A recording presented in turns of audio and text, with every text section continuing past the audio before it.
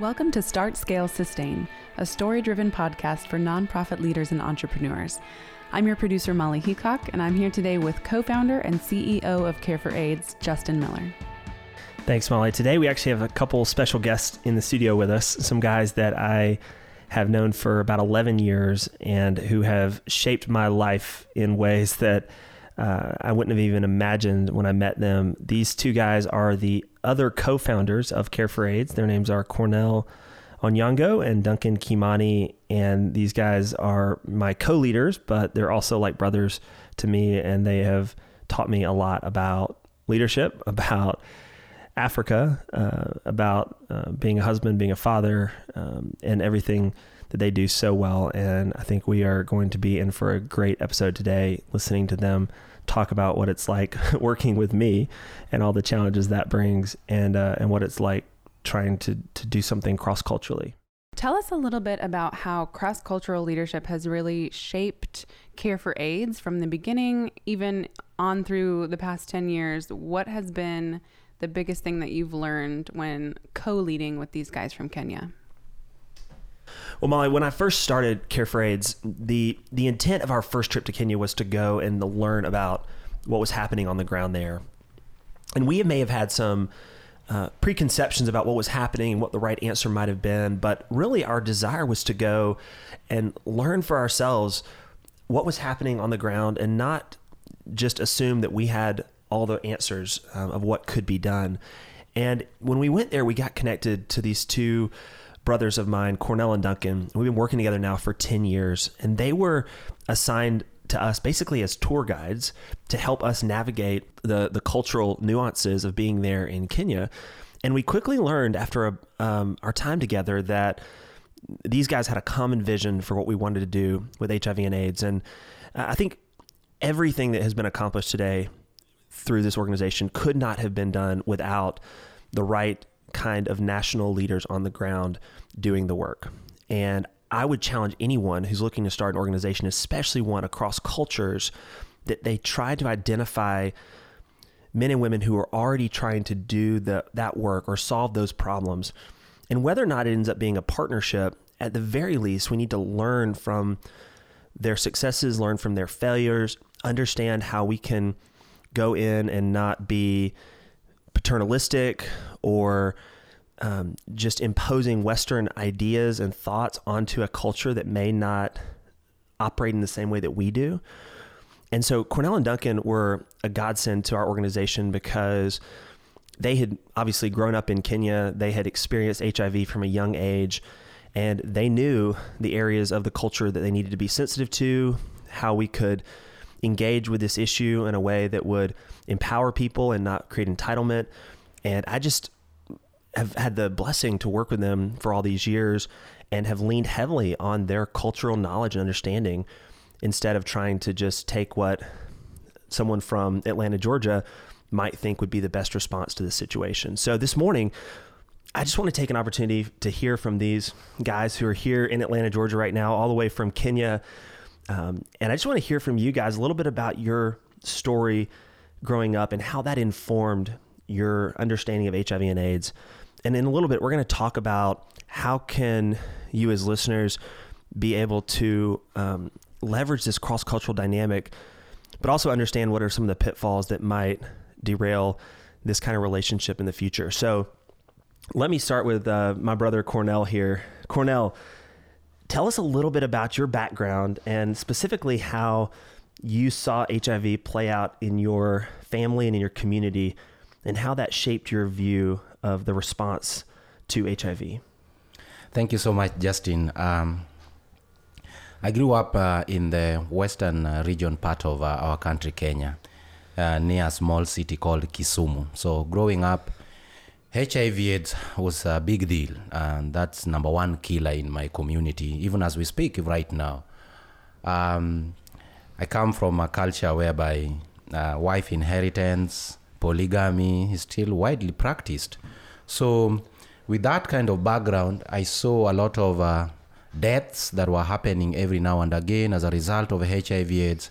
And because of the stigma around HIV/AIDS, it was very hard to talk about it. So no one could address it, like face it head on and just deal with it. So this is what I grew up seeing. Homes closed. And African, we have big homes. So sometimes more than 5 children. And suddenly the parents are all dead. And then the children are left alone, find themselves in the streets or in the orphanage, or some live with elderly parents who are not able to take them to school or educate them. So, and with this kind of background, I was kind of struggling. The one that really struck me more than any other, so I thought like HIV/AIDS is out there. I saw it with people. I even lost my best friend to HIV/AIDS. And then I was thinking, yes, it is practical, but it is out there. Until one day, my mom called me, and I think my mom, at this point, my mom had been sickling for a long time, all the time, sick, malaria, typhoid, pneumonia. Like, it's like a circle. Malaria is off, pneumonia is on. When pneumonia is off, TB is back. So it's just like that. So I remember, and in our culture again, you have to be responsible, because my mom was not working. So as the only elder child who was working, so you have to do everything you can to restore your mom. So my mom called me one day, and this time she'd been battling this sickness, which I did not know, for over 1 month. But when she called me, my mom was on a deathbed and almost dying. So she called me, and the words that she told me, I've never forgotten until today. My mom confessed to me for the first time that all these days and years she's been battling HIV/AIDS, and there's the stigma around it. She could not talk about it, and the first person she's sharing this with was now me, and I think that overwhelmed me. So I gathered courage and told Mom, you are not going to die. Let's fight this together. I am in. So that's what, I don't know where the words came from, but within that time, I started now supporting my mother fully than ever before. What I did was to make sure she get her medication. Not only the medication, I also made sure that my mom is having a proper balanced diet daily. And apart from that, I made it a point on me to spend time with my mom, just to give my mom comfort and friendship and just fellowship every night. And I remember us almost reading the Bible every night. Believe me or not, within a short time, my mother started responding. In less than 1 month, my mom, who had not been out of bed for over 1 month, my mom got out of bed and she started doing her chores in the house. And then what I did quickly to restore her completely was to get a business. So I had a small capital, and then I saved this capital and just gave my mom to start a small fish business in our city, Kisumu, so that my mom could get out of the house, go to the market, sell fish, so that she can look forward to her business. My mom got well. And as we speak right now, my mom is doing extremely well. She's perfectly in good health, taking her medication, and she's living a normal life. She will live normal life like any other person. But if my mom would have passed on, what I knew what she wanted me to do is to take over and begin taking care of my younger brothers and sisters. And culturally, that's what you do. When your parents are not there, now you the elder son take over. So that's what she was expecting me to do. So because my mom lived, she was able to take care of my younger brothers and sisters. And then I went on doing my businesses and going back to college. But unfortunately, my father passed on because of HIV/AIDS. He could not come up. But that is the story that I live to tell, that because my mom lived, my brothers and sisters had a parent living with them. And that is the goal that I said, I can replicate this to other parents who are dying without intervention, because we don't have many sons and daughters who are able to come to their parents' rescue. Justin. Thank you, Cornell. I'm so thankful for that story because, one, your mom is now alive, and it's been 14 years since she was on her deathbed, and she's still alive and well today. But I just imagine my own story and how different it would be without you in it. And I think had she passed on, you would have had to return back to the village. You would have cared for your younger siblings, and our stories would have never intersected. And that would have been a great loss for my life, but I think it would also have been a great loss for Kenya because of the great organization that you and Duncan have led all these years. So obviously your experience informed one perspective of HIV that's very unique, and seeing the importance of parents and how, with a mom present or a father present, it changes the whole trajectory of a family. Duncan, tell us about your story. You kind of experienced this whole phenomenon from a different direction, but it kind of led you to the same place as Cornell, but in a different way. Tell us a little about your story. Thank you, Justin. And this takes me back to a time when I was doing some mission work, local mission work in Nairobi, and we were in the slums, and with a group of missionaries, and we're moving from door to door as we got to share the gospel. And it takes me to remind me a time where we would gather together every morning and move from house to house as we share the gospel. And all these children would gather around us and follow us the whole day. And at that point, there was this little one boy who was, we noticed that he would follow us every day, wherever we were, wherever we went. And everybody kept wondering, like, who does this child belong to? And we kept on asking questions to the point where one of the missionaries who was with us, she was really passionate to want to know more about this boy. And that's kind of like what drew me towards knowing the story of George. George was 5 years old, all by himself in the streets of Nairobi. And, we could tell, something was not right, because this is a 5-year-old boy, walking around the streets, and he had no care. So I decided to know his story.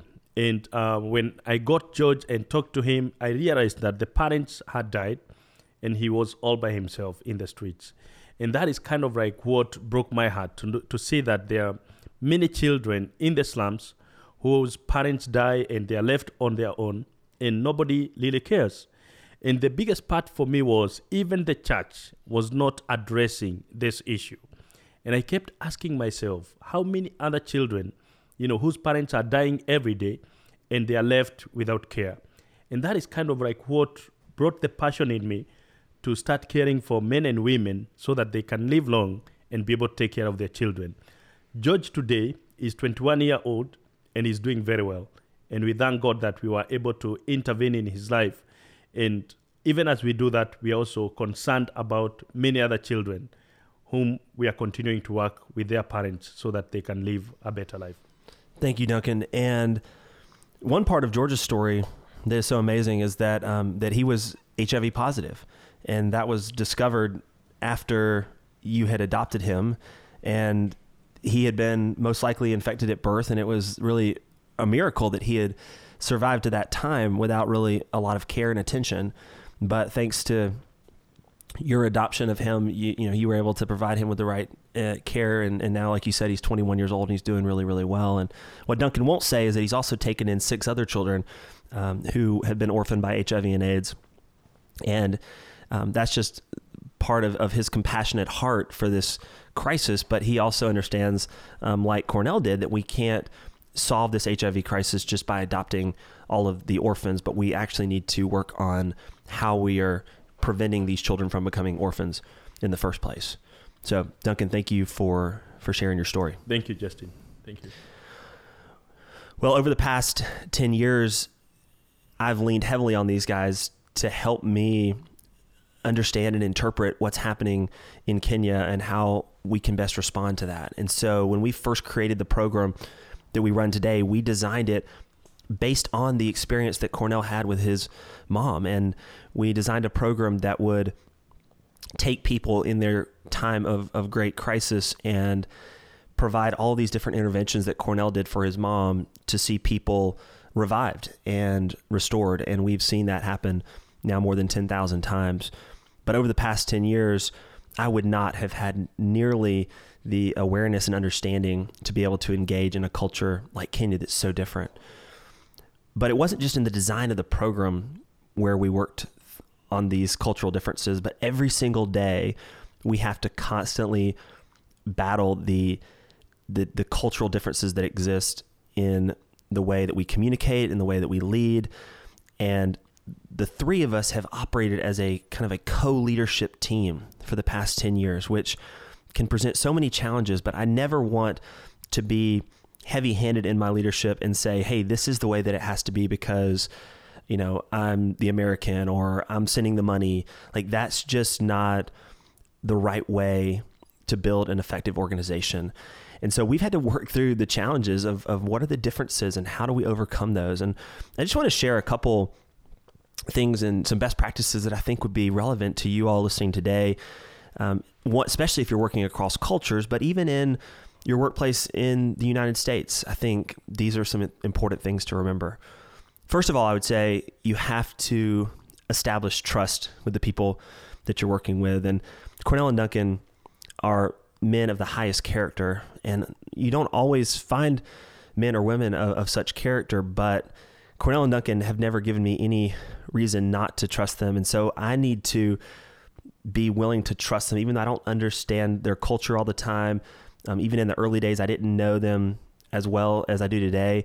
But in order for us to have a relationship that has built Care for AIDS to where it is today, it had to be based on trust. And you know, sometimes you start with a little bit of trust, and that builds over time as more trust is earned.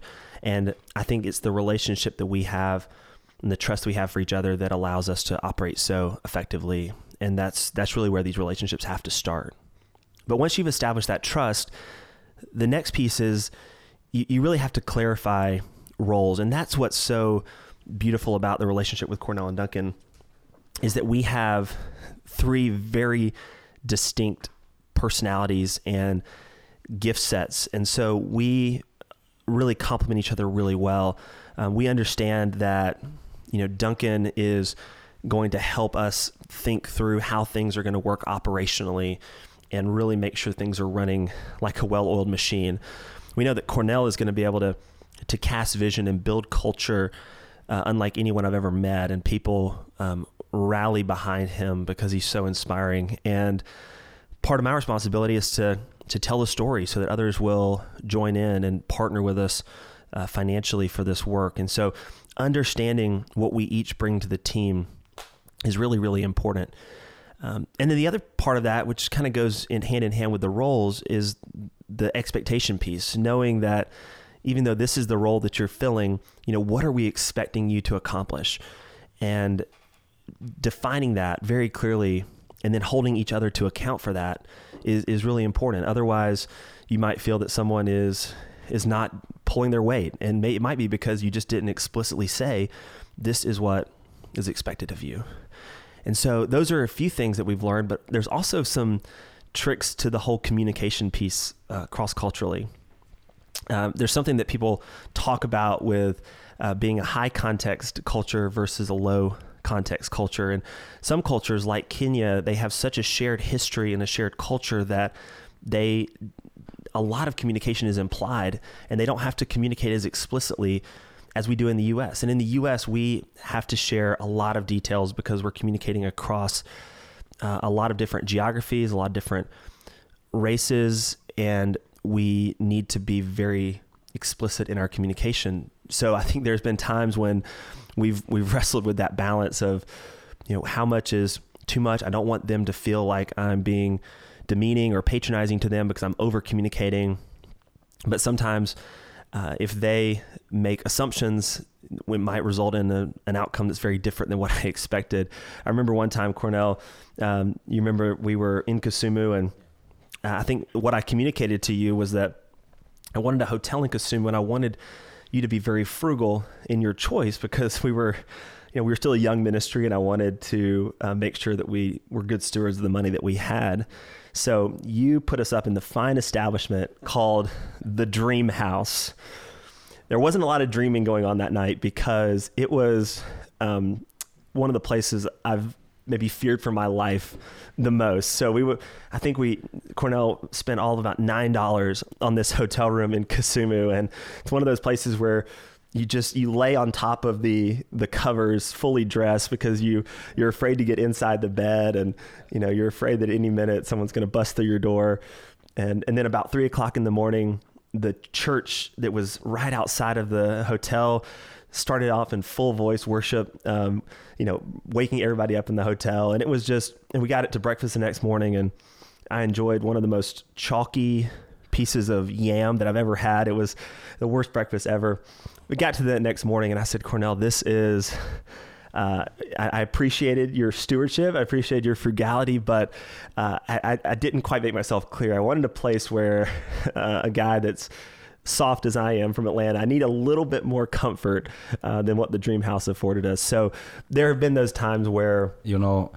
I did not know that you're coming from Peachtree, and what you see saving money means. So to you, that may be a three-star hotel. To me, that would mean we go somewhere in the ghetto and find a room. So that's exactly what I did. Well, it was an experience, and I'm thankful that I lived to tell about the Dream House. But it is, that was just one of those fun examples of times when I under-communicated, assuming that they understood a little bit of what my expectations were, and they weren't made clear. But there's other times in our story that have been a little bit more serious. We had a season of our organization where we didn't open up any new projects in Kenya for a period of about 18 months, which proved to be a very challenging time for Cornell and Duncan's leadership. The team was kind of looking to them to say, hey, what's happening? Is the organization okay? Are we in good health? Are we, in a financial crisis? And I was in the U.S., basically a team of one at that time, and I was trying to keep the organization afloat, trying to raise money to help us cover the expenses of our 14 centers we had, but also help us to grow. And I wasn't really communicating with Cornell and Duncan at that time very well because I didn't have much to say. I was kind of discouraged. I was a little bit embarrassed. And I think Cornell and Duncan got a little frustrated with me about not exactly knowing what was going on. And they were, creating all kinds of scenarios in their mind. And they were also starting to give way to worry about the future of the organization. And we learned during that season that it was so important that we got around a table and we talked openly about the challenges that we were having and the struggles that we were going through. And so as far as communication goes, it is hard when you're working from a high context to a low context culture. But I think it's important that we always default to the culture that communicates the most explicitly. And I think it has to be made clear up front that, hey, just because we're going to be over communicating, that doesn't mean that I think you're not smart or you can't figure things out for yourself, but it's important that we're all on the same page. And so we need to make it a priority to over communicate on everything that we do. And I think the way that we've, now that we've done that both by phone and by Skype and by email, I think as a leadership team, we always feel much more connected and informed about what's going on in Kenya versus in the U.S. So it has been a joy to work with two guys that I feel like I have as much chemistry and just cohesion with as a team, but we've had to work really, really hard to overcome the cultural barriers that could impede the kind of work that we're trying to do together.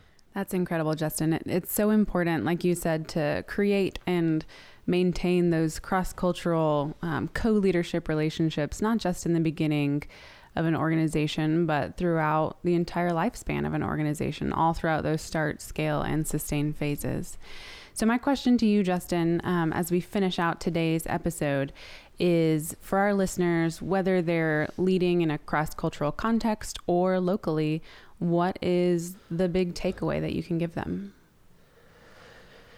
I think it's best said in a way that I wasn't the one to say it first like this, but it's been said many times before, don't do for someone what they can do for themselves. And I think we as Americans probably are the most guilty of thinking that we have the best ideas because of our experience, because of our culture, because of our context and our resources. We tend to think that we have some special gifts that allow us to have better judgment in places where we're trying to affect change. And the truth is that there have been times where I think I have spoken from my experience and added value to a conversation in what's happening in Kenya, but I always want to defer to the local perspective of Cornell and Duncan, because they understand so many more dynamics than I ever could. And I think at the end of the day, I just have to live by that saying that has defined the work that we do for our clients, but also what I do with Cornell and Duncan, and not try to do for them what I know that they can do for themselves. And I know that if I am overstepping or trying to micromanage, that's only going to build resentment and undermine the work that we're doing in East Africa. So that would be my advice for everyone here. That's true whether you're working in a U.S. workplace, if you're working across continents, across cultures, identifying people's strengths and their gifts and allowing them to lean into those. And at times they might fall short, but that's where you get to give feedback and help them grow, but not trying to do for them what they could do for themselves. Cornell and Duncan, thank you guys so much for being here on the podcast today.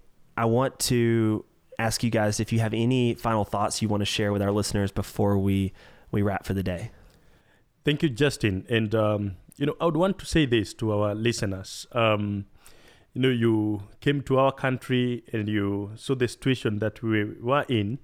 And one great thing that we got to experience is the level of trust that you shown to us, and also how you got to invest your time and resources in encouraging us and building us. And one thing we've come to learn over this period of time is we are all gifted in different ways, and never ever underestimate the power that is in there in different cultures or settings, because what we've come to realize is even as much as we didn't have the resources, we had the know-how of how to do the work on the ground. And through your support and and just the belief that you've shown us that we can do it, we've seen so much of our people rise up and get to the leadership positions we are in today. And we are doing it. And that is kind of like what exists in every culture, where when you believe in the people and you trust in them and you build on them, you get to see great talents that you'd never have seen if you did not trust in them. And that is something great that we have learned through this process.